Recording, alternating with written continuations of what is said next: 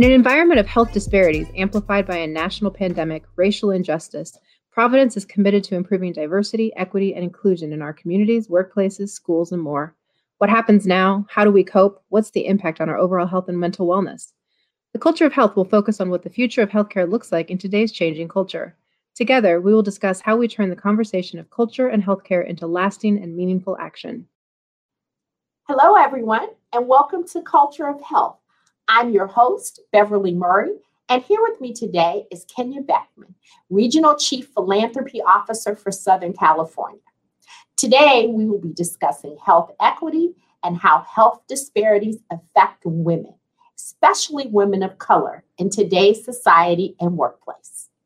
Before we start, I want our listeners to know that the information provided during this program is for educational purposes only. You should always consult your healthcare provider if you have any questions regarding a medical condition or treatment. Okay, let's get started by welcoming our guest, Kenya Beckmann. Hi, Beverly. It's so good to be with you, especially on today. We're filming on International Women's Day, so it's great to be with one of my favorite women. Yay! And you, of course, are one of my favorite women. Why don't you tell us a little bit about yourself and your position at Providence to start? Okay, sure. So again, name is Kenya, and I've been with Providence just over a year and a half. My responsibility is leading philanthropy in Southern California. We have 8 foundations that support our ministries here, from the high desert all the way down to Mission Viejo. And I get the pleasure of working alongside 100 plus caregivers who are connecting to the community to raise private support to enrich each of our ministries. Before that, I was at Hoag Hospital for 13 years as Executive Vice President leading the foundation there. And then prior to that, did fundraising in higher education. From Oklahoma City, which I'm super proud of, went to school back east and in the Midwest. Before moving out here, my husband's a professor at UC Irvine. We have 3 kiddos, 18, 14, and 13. So yeah, it's a lot going on. Yeah, I was gonna say that's a lot going on. Yeah, those teenage years in the house are serious ones. Yep. How about if we get a little bit more information about your journey to executive leadership? Like, how do you balance all these roles? You know, the mother of 3 children, daughter, executive, wife. Yep. All of it. Yeah. I mean, it depends on the day. You know, people ask me now, like, how are you doing? And I say, I'm vertical. And that is the bar. You know, that's the new bar. And I'm comfortable with that. So, you know, I was raised in either a pulpit or a nonprofit boardroom. So everyone in my family either did direct service, nonprofit work. My dad started an agency that did gang intervention, substance abuse treatment, and prevention, all of those direct service agency things. And then on my mom's side, it was, you know, lots of clergy. So, you know, Protestant clergy, and like the Church of God in Christ, and Disciples of Christ and all of those things. So my whole value proposition about life is like, what kind of difference are you making? And I never really, you know, was connected to for-profit. So I literally didn't even understand that as how you orient your life, right? And so throughout my journey to where I am now, I've just looked for those opportunities. Where can I make the biggest difference? How can I bring people together to accelerate change? I like working in environments where maybe other folks haven't had as much, and I can make a difference there. That's something that is definitely a passion for me. And so I would say, kind of coming to philanthropy combines the pace of business life, which I like, with the heart of making a difference in the community. And so now, you know, I find myself one of probably 3 Black women leading philanthropic efforts of this size in the country. And it's such an honor to do that on behalf of Providence. It's just been a terrific journey. And in terms of balancing, you know, you'd have to ask my family how well I balance it. I don't, you know, it depends on the day. I will say that after having that 3rd kiddo, I think whatever expectations you had really come down. And so you just focus on what's right in front of you. And I focus on relationships. My kids know they are deeply loved. a common question in our house is, what is it like to be so loved? And we ask them that as we're like hugging them all tight. And then it's 6 feet down to my 13-year-old. Just spending that time makes up for the fact that I have not made a home-cooked dinner in a very long time. But they know they're loved. And so that's about all I could do. Well, you take my heart with that, because you know my favorite saying, my favorite thing for dinner is reservations. Yeah, so there's not a lot of cooking going on, but you're still eating. And I wanted to follow up just a little bit on that. We talk a lot about resiliency. Mm-hmm. And so I wanted to make sure that I talked about, or had you talk about how you have been resilient in terms of you being an executive, all the other things you have to do, and being a woman of color. Yeah, I think the biggest thing is that I'm pretty transparent and vulnerable about it. I think and we'll talk about this later, there's such an emotional tax to being a woman in leadership and being a woman of color in leadership, in business, in America, in the world, to be honest, that emotional tax and that emotional burden is so much to carry on its own, that if you also layer on a desire or a need to hide it, it's just that much harder. And so I try to be transparent about where I'm at, and not to make my burden someone else's burden, but just to be clear and transparent. I think, I connect with people I really trust outside of work, and they fill my cup. I try to find ways to give back into the community more for me than for them, just to stay connected and to stay grounded. But I talk about it. I communicate with my husband. I communicate with my friends and families to say, today was really hard and here's why. I read a lot, try to exercise, do all the things that you should do. But mostly it's just not trying to carry it all on my own.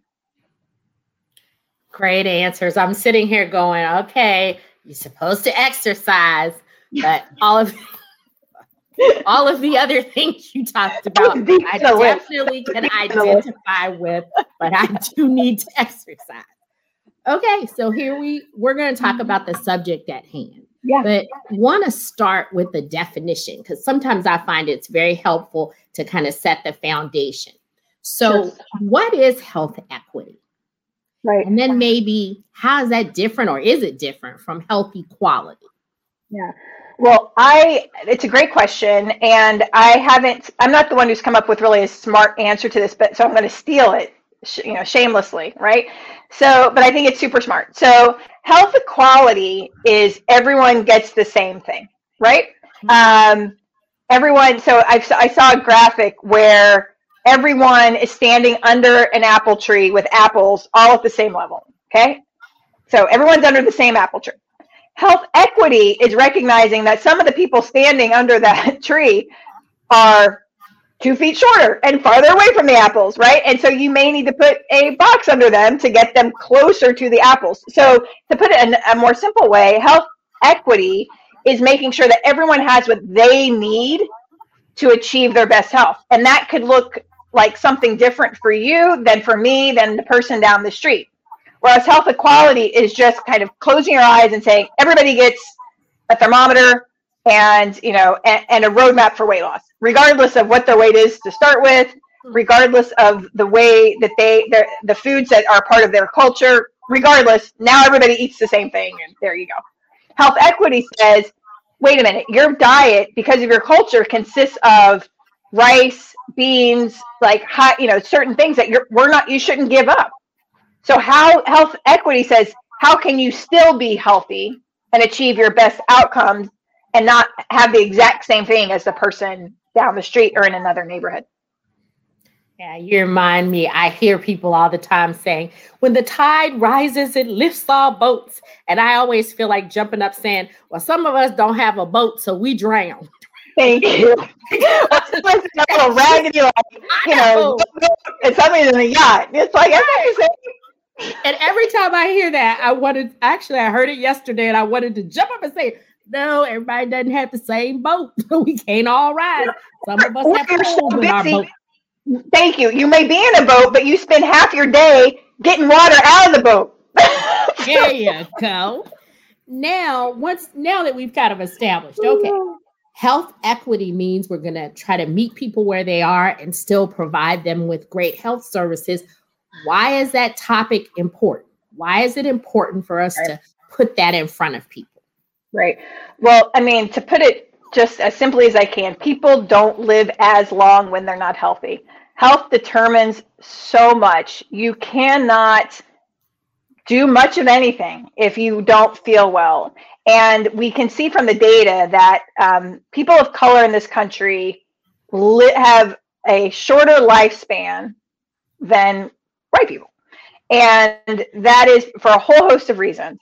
But the reality is, and the data shows, that you're more likely to die 5-10 years sooner if you are a person of color. So what does that mean? That means first, on an individual basis, it means those are mothers, fathers, daughters, children who aren't with their families, right? From an economic perspective, those are earning years. That's generational wealth that is not captured for the next generation. From a social perspective, those are creators of business, of music, of art, of innovation, of engineering, of bridges, of all of the things that were robbed because they are not here, because they are not alive. And before they die, they're dealing with chronic illnesses such that they already aren't going to have the space and, again, that emotional and physical reservoir from which to create new things. And that's what people often don't realize, is that there is a mental space one has to innovate when you don't have to worry about where your next meal is coming from, where you're going to sleep, is your water clean, and do you have access to fresh fruits and vegetables? If you don't have all that to worry about, you can come up with all kinds of stuff. You can create holographs and whatever. You can cure cancer. And so what you see when you look across the country, you see innovation, and you see those leading companies and all this pocketed amongst the group of people who haven't had to deal with the lack of basic structural support. And so that's why health equity is so important, is now we have to do very direct interventions to help level the playing field. I think what you said is so powerful, because I like the way you break it down by, socially, your mother's not going to be there, your father's not going to be there. And then I like the way you talk about it financially. And then I like the way you talk about why it ought to be important to businesses. Yep. Since it's International Women's Day, I want to ask specifically what women or what actions women can take to enhance health equity. Okay. Yeah, no, for sure. Women aren't just key to the health of their families, which I think none of us would be surprised by, right? That we also are the keys to the health of our children, often our parents. So I think the burden, or rather the responsibility for women, is heavier and the stakes are higher. And so what I would say is, first, be aware that these health inequities exist. Women, especially women of a certain generation, and I'll call out, some of my parents, my mom's generations, assume that every physician that they encounter has their, best interest at heart, doesn't have any implicit bias, is doing every possible thing they can for them, and they just follow right along. And sometimes the result, and sometimes it's not even generational. Sometimes, there are language barriers that keep women from speaking up for themselves. There are, tons of generational trust issues. And so women have to say, you know what, this doesn't feel right. I want to see someone else. We're often taught to not create awkward moments. And I would say 1 or 2 awkward moments is worth the health of you, the health of someone you love, the health of your unborn baby. So if someone, and I've had cases like this, friends who a doctor will say, oh no, that isn't amniotic fluid you're leaking, that's urine. And you're telling, like, the woman, when someone's pregnant, and you're telling the woman who actually knows probably what is coming out of her body and is trying to dismiss that, putting that baby at risk. So that woman who's facing that has 2 choices. She can walk out of there because she doesn't want to challenge that authority and then potentially risk the life of her baby and herself. Or she can say, you know what? I want to see someone else. I want to follow up. I need to call a condition, a code H, which in most hospitals means a whole care team is going to come and talk to you together. So women have to be willing to be uncomfortable and to call this out, because it's not always going to be done for us. So you need to know it, and you need to say it, and you need to be okay being a little bit awkward for the health of your family. I think that's very important. I also want to follow that up with just being resourceful, right, and what that might mean for women in particular, because sometimes I don't always get the feeling that we know all of the resources that are out there to help us. I often hear people say, they'll say something and I say, well, where'd you hear that? And they'll say, oh, I heard my friend said it. And I'm like, is that person a doctor? And they're like, no, I hear a lot of things on the internet. And I try to say in a nice way, I don't think that's a good thing, but I often struggle because I want to be able to paste a resource and say, here, that's not right. This is, this is something that might help you. So I wonder if you have any words of wisdom around, maybe we know something, but we just don't know how to get other people to, to understand it. Like maybe my mom doesn't understand something. Are there places or resources where we can find information? There are. And so I think, a couple things about that. The reason people believe what they see through Facebook and their friends is because they trust their friends, right? And all of this kind of boils down to trust. It's like, whom do you trust? Do you trust a healthcare system that maybe repeatedly has let you down and let, generations before you down? Or do you trust the person that you just saw down, that you just had coffee with, even though that person has no medical expertise whatsoever? And so I think what we have to do is, first of all, talk to each other more and hold these resources accountable and understand what's at stake when we follow bad advice. So I think we need to be willing to talk to each other and say, hey, I don't know about that. Let me take your question and kind of ferret it out. Anyone connected to a healthcare system, I think we have that responsibility to play that role for our friends, even if we're not direct line caregivers.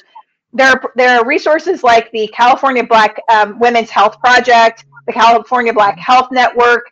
They have terrific websites that connect to a lot of information. Same with our Latinx sisters and API and LGBTQ. Like, there are nonprofits like that, and we need to just continue to share them with each other. As well as, the CDC too. Like, if you're going to pick one thing, the CDC is pretty good, and has information in multiple languages as well. So that's a great first stop, if nothing else.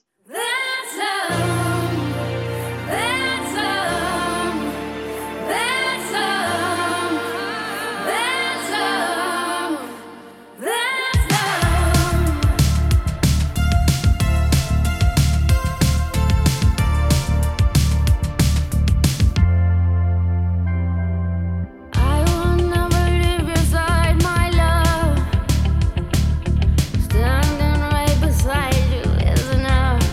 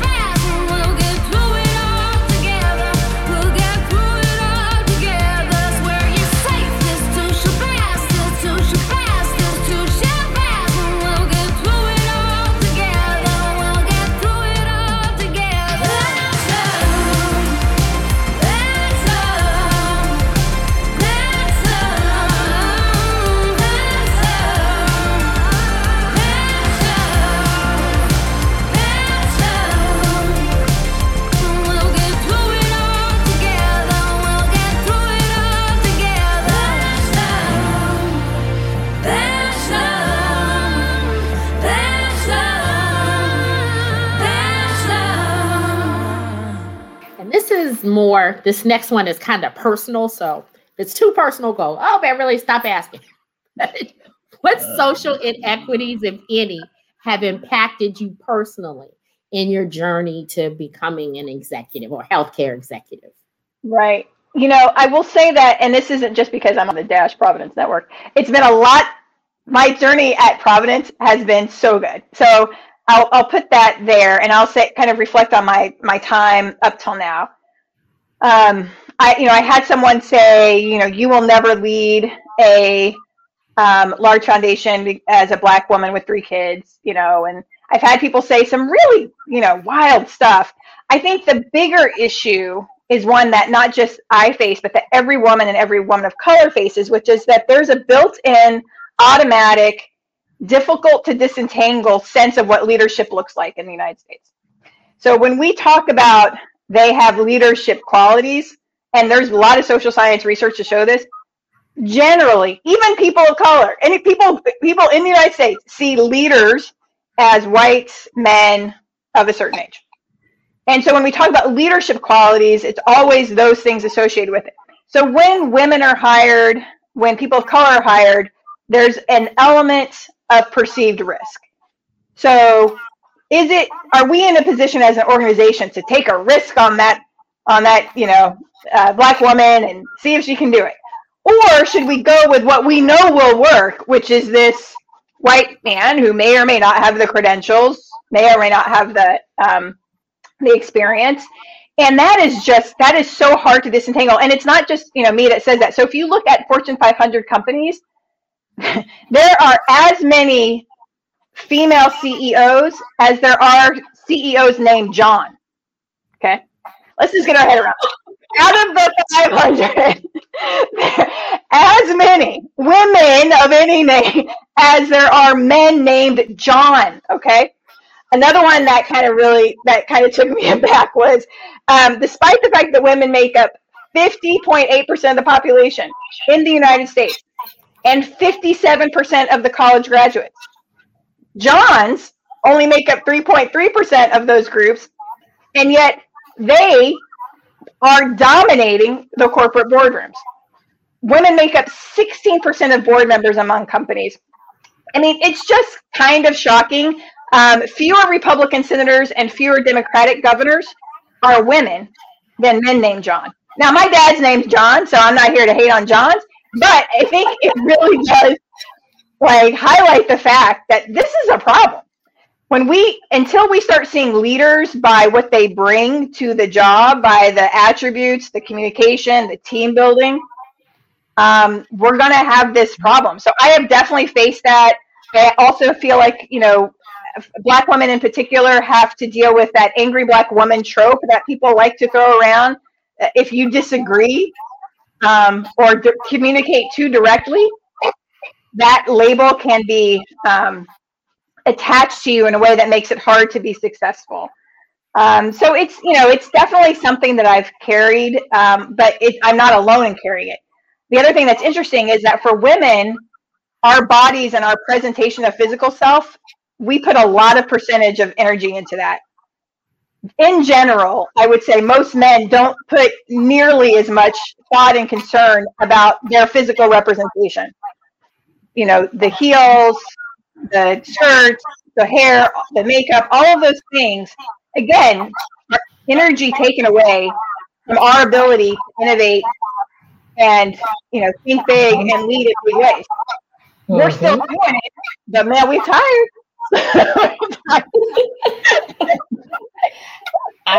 You made me think about, her name is, I hope I pronounce it correctly, the Sonda Brown Duckett, and she just become the CEO of Chase. Yeah. And she was the second CEO of an African American woman of color in Fortune 500 companies in 2021. And I just thought, I was happy for her, but I was like, wow, that's interesting. And I think the other thing that you said that just kind of, my HR hat went on, because I was talking to somebody the other day and I said to them, they were talking to me about some experience that they'd had. And I said, well, you know, that's not really true for people of color. I said, people of color in my job experience have gotten jobs because they've done, you know, they're a proven entity, not because they have the potential to be successful.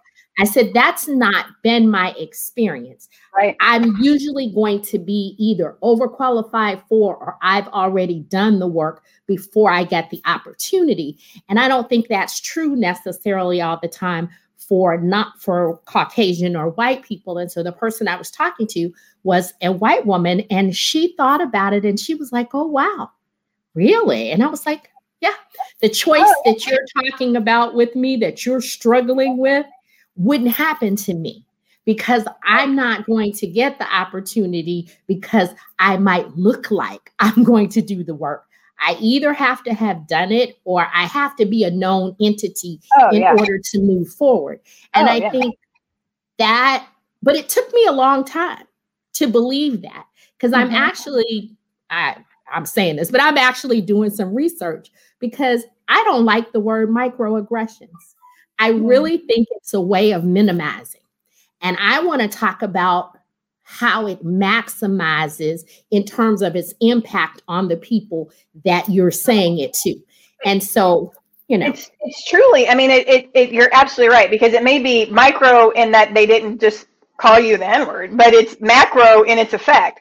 So for me, it's things like, you know, you don't look black, or, oh, I never thought of you as, you know, things like that diminish like half my family. I have more black relatives than white relatives by far.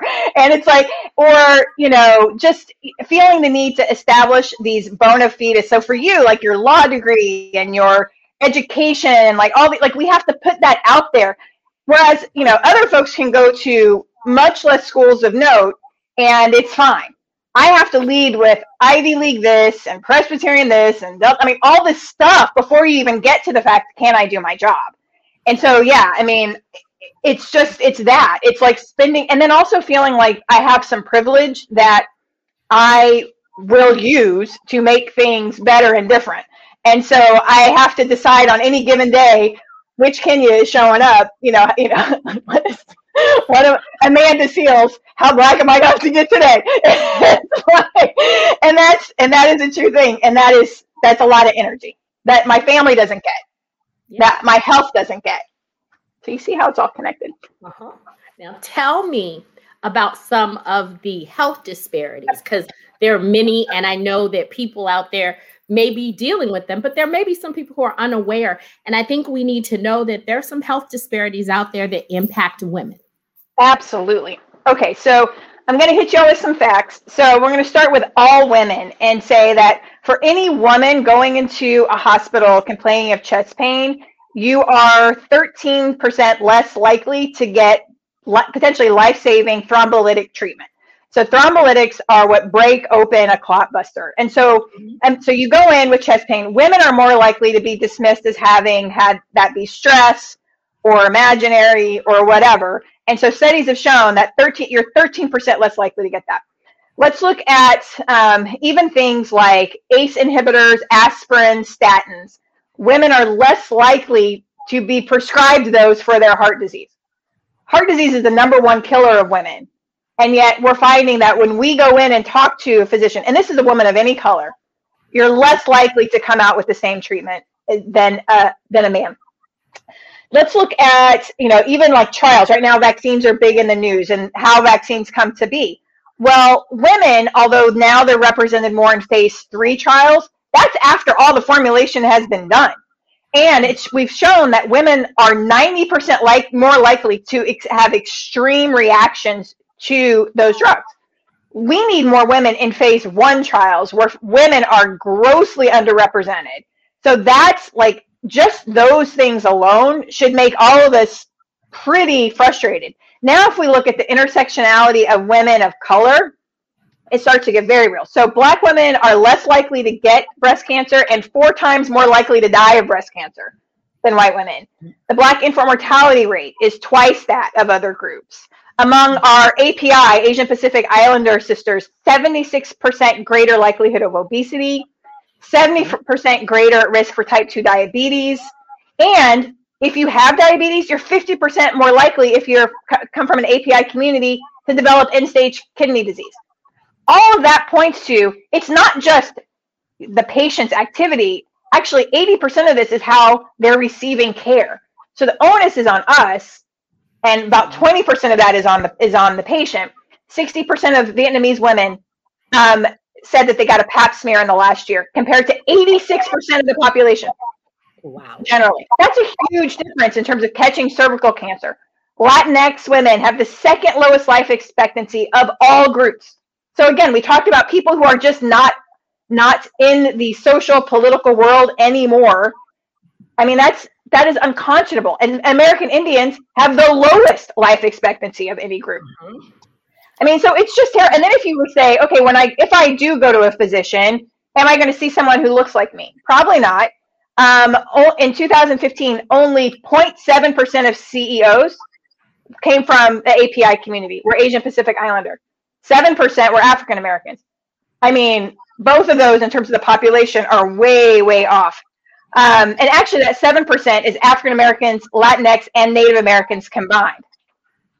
So then if we were to say, okay, what about our transgendered sisters? So, I mean, because of fear of discrimination, 1 in 5 transgendered people postpone healthcare visits in the last year. Think about that.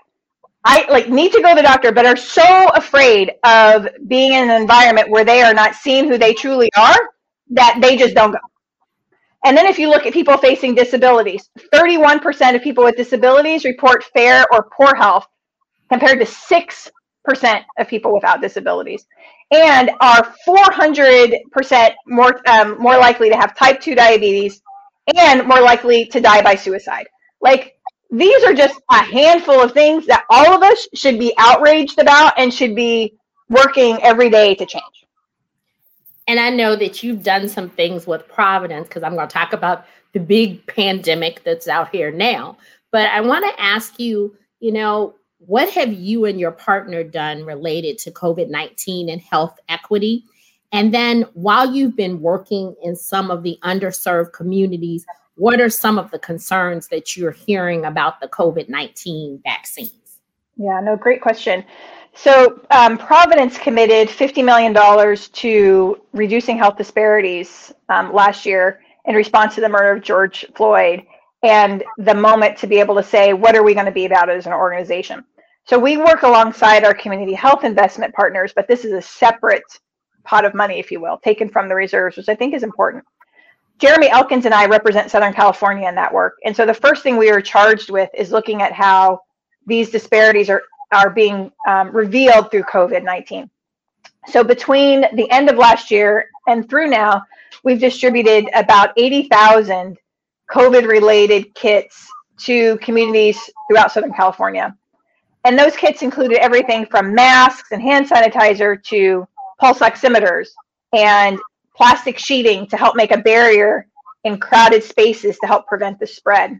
And those kits were distributed through our partners. So we didn't just go out and say, Providence is giving you all these things.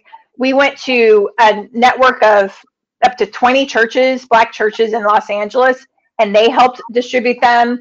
We worked with programs like the Tiger Woods Foundation to distribute them. We worked with Latino Health Access. We worked with API nonprofits throughout the region to get those kits into the hands of folks who needed them most.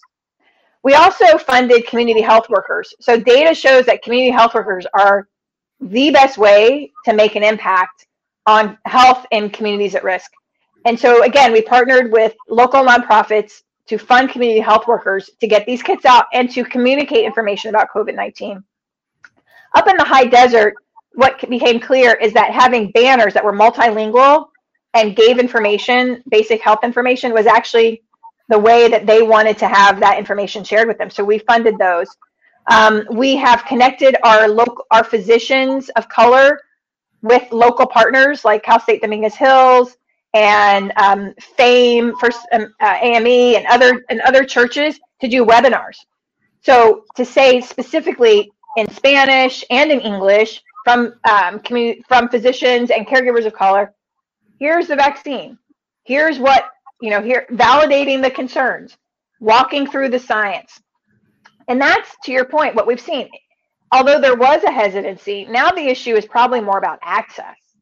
If people are seeing that it's safe, they've seen their friends and family receive the vaccine. But now there's still a huge discrepancy in being able to get to the vaccine. There's transportation issues. There are issues with apps, issues with being mostly in English, issues with having an appointment that coincides with your job. So we're working to try to fix that. But certainly there have been concerns about the speed at which it was developed, and you have to understand, there's a lot of reasons to be suspicious of the government. It's not just Tuskegee, it's everything we've talked about today. These continued interactions that erode trust. And so now to say, trust us when we've developed the vaccine in 5 minutes, no, it's going to be fine. You can understand some hesitancy, but we have seen that a lot of researchers of color were involved in making the vaccine. We've seen physicians really look at it and validate it. And now it's out there and we see how effective it is. And the truth is 1 in 650 Black Americans have died from COVID. And the numbers aren't much better for other communities of color. Not 1 in 650 who get it. 1 in 650 people, period. So there is no risk greater than taking the vaccine than not taking the vaccine. So we have to do this, but we have to acknowledge the hesitancy and partner with the local communities. So that's what we've been doing. Yeah. And what I really, as a woman of color who works at Providence, one of the things that I'm really proud of is that we've actually taken that look, because it's not the people of color's problem that healthcare has not always been fair and kind and equitable. So I'm so glad that, this organization is willing to look itself in the face and say, okay, we understand why you might not trust, but now let's get out here and let's get information to you and let's build that trust in the community. So I'm going to end by asking you, what does the future of healthcare look like in your mind? And I'm really talking about what it can be. Because sometimes we're not quite there yet, but what do you think it can be? What tactics can our listeners bring back to their communities to minimize these disparities and build upon the work that you just talked about that we're trying to do here? So first, I want to acknowledge that we couldn't be doing this work, I don't think, without leadership like Dr. Rhonda Meadows at the very top. I mean, Dr. Meadows reports directly to Dr. Hockman, and she has been stalwart. She's like, this is what we're doing. She is not messing around. She's not taking, no for an answer. This is what's going to be done. And she has been relentless and vulnerable and just an extraordinary national leader in this space. So without her providing that space, we couldn't even be having this conversation. So I want to thank her for that.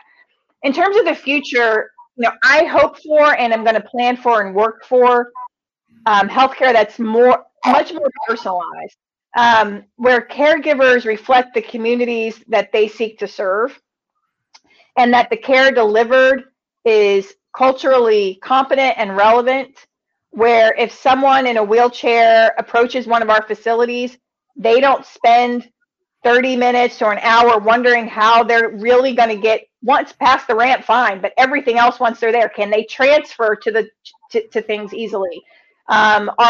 Is information at a physical level where they can see it without having to ask for help? Is our information translated in the languages that our communities need to see it? So I anticipate a future of healthcare where all of that is more personalized, where we've made investments in social determinants upstream so that we're not having to deal with amputations from diabetes. We're dealing with diabetes by having healthy food available to everyone. I really encourage our listeners to see something, say something, and do something. Like, we should be as upset about what's happening in the healthcare system and what's not happening as we are about anything. Like, this truly is going to determine the future of many of our groups and many of our families and friends. And we need to know, we need to take responsibility for it. And we need to be loud about it. And we need to keep working at it until we see measurable, data-driven progress. And we don't hear stories that we've heard about of just people dying because they weren't trusted about their own bodies, and because they didn't trust the healthcare system that's let them down. Agreed. What a vision for the future. I also wanted to echo, because I really feel blessed to be led by somebody like Dr. Meadows. And I am a big LinkedIn user. And so I saw on LinkedIn that she was named one of the 2021 Modern Healthcare Top Women Leaders. And so I think that also is the kinds of folks, or she is the kind of person who's leading this, I guess I would say, campaign for Providence. And I mean, I know you're proud, and I'm proud too, that that's happening. Any final words? Anything you just feel compelled that you want to say?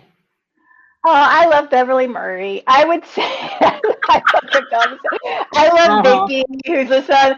I had said before how happy I am to be at Providence, and I will say, there's a lot in the news about a lot of things around, Catholic healthcare and all kinds of stuff. And I will say, as a woman, and as a very progressive woman, taken as a whole, I can't think of a better place to be a woman and to work in my career than at Providence. This is the place that I feel the most seen, given the most opportunities.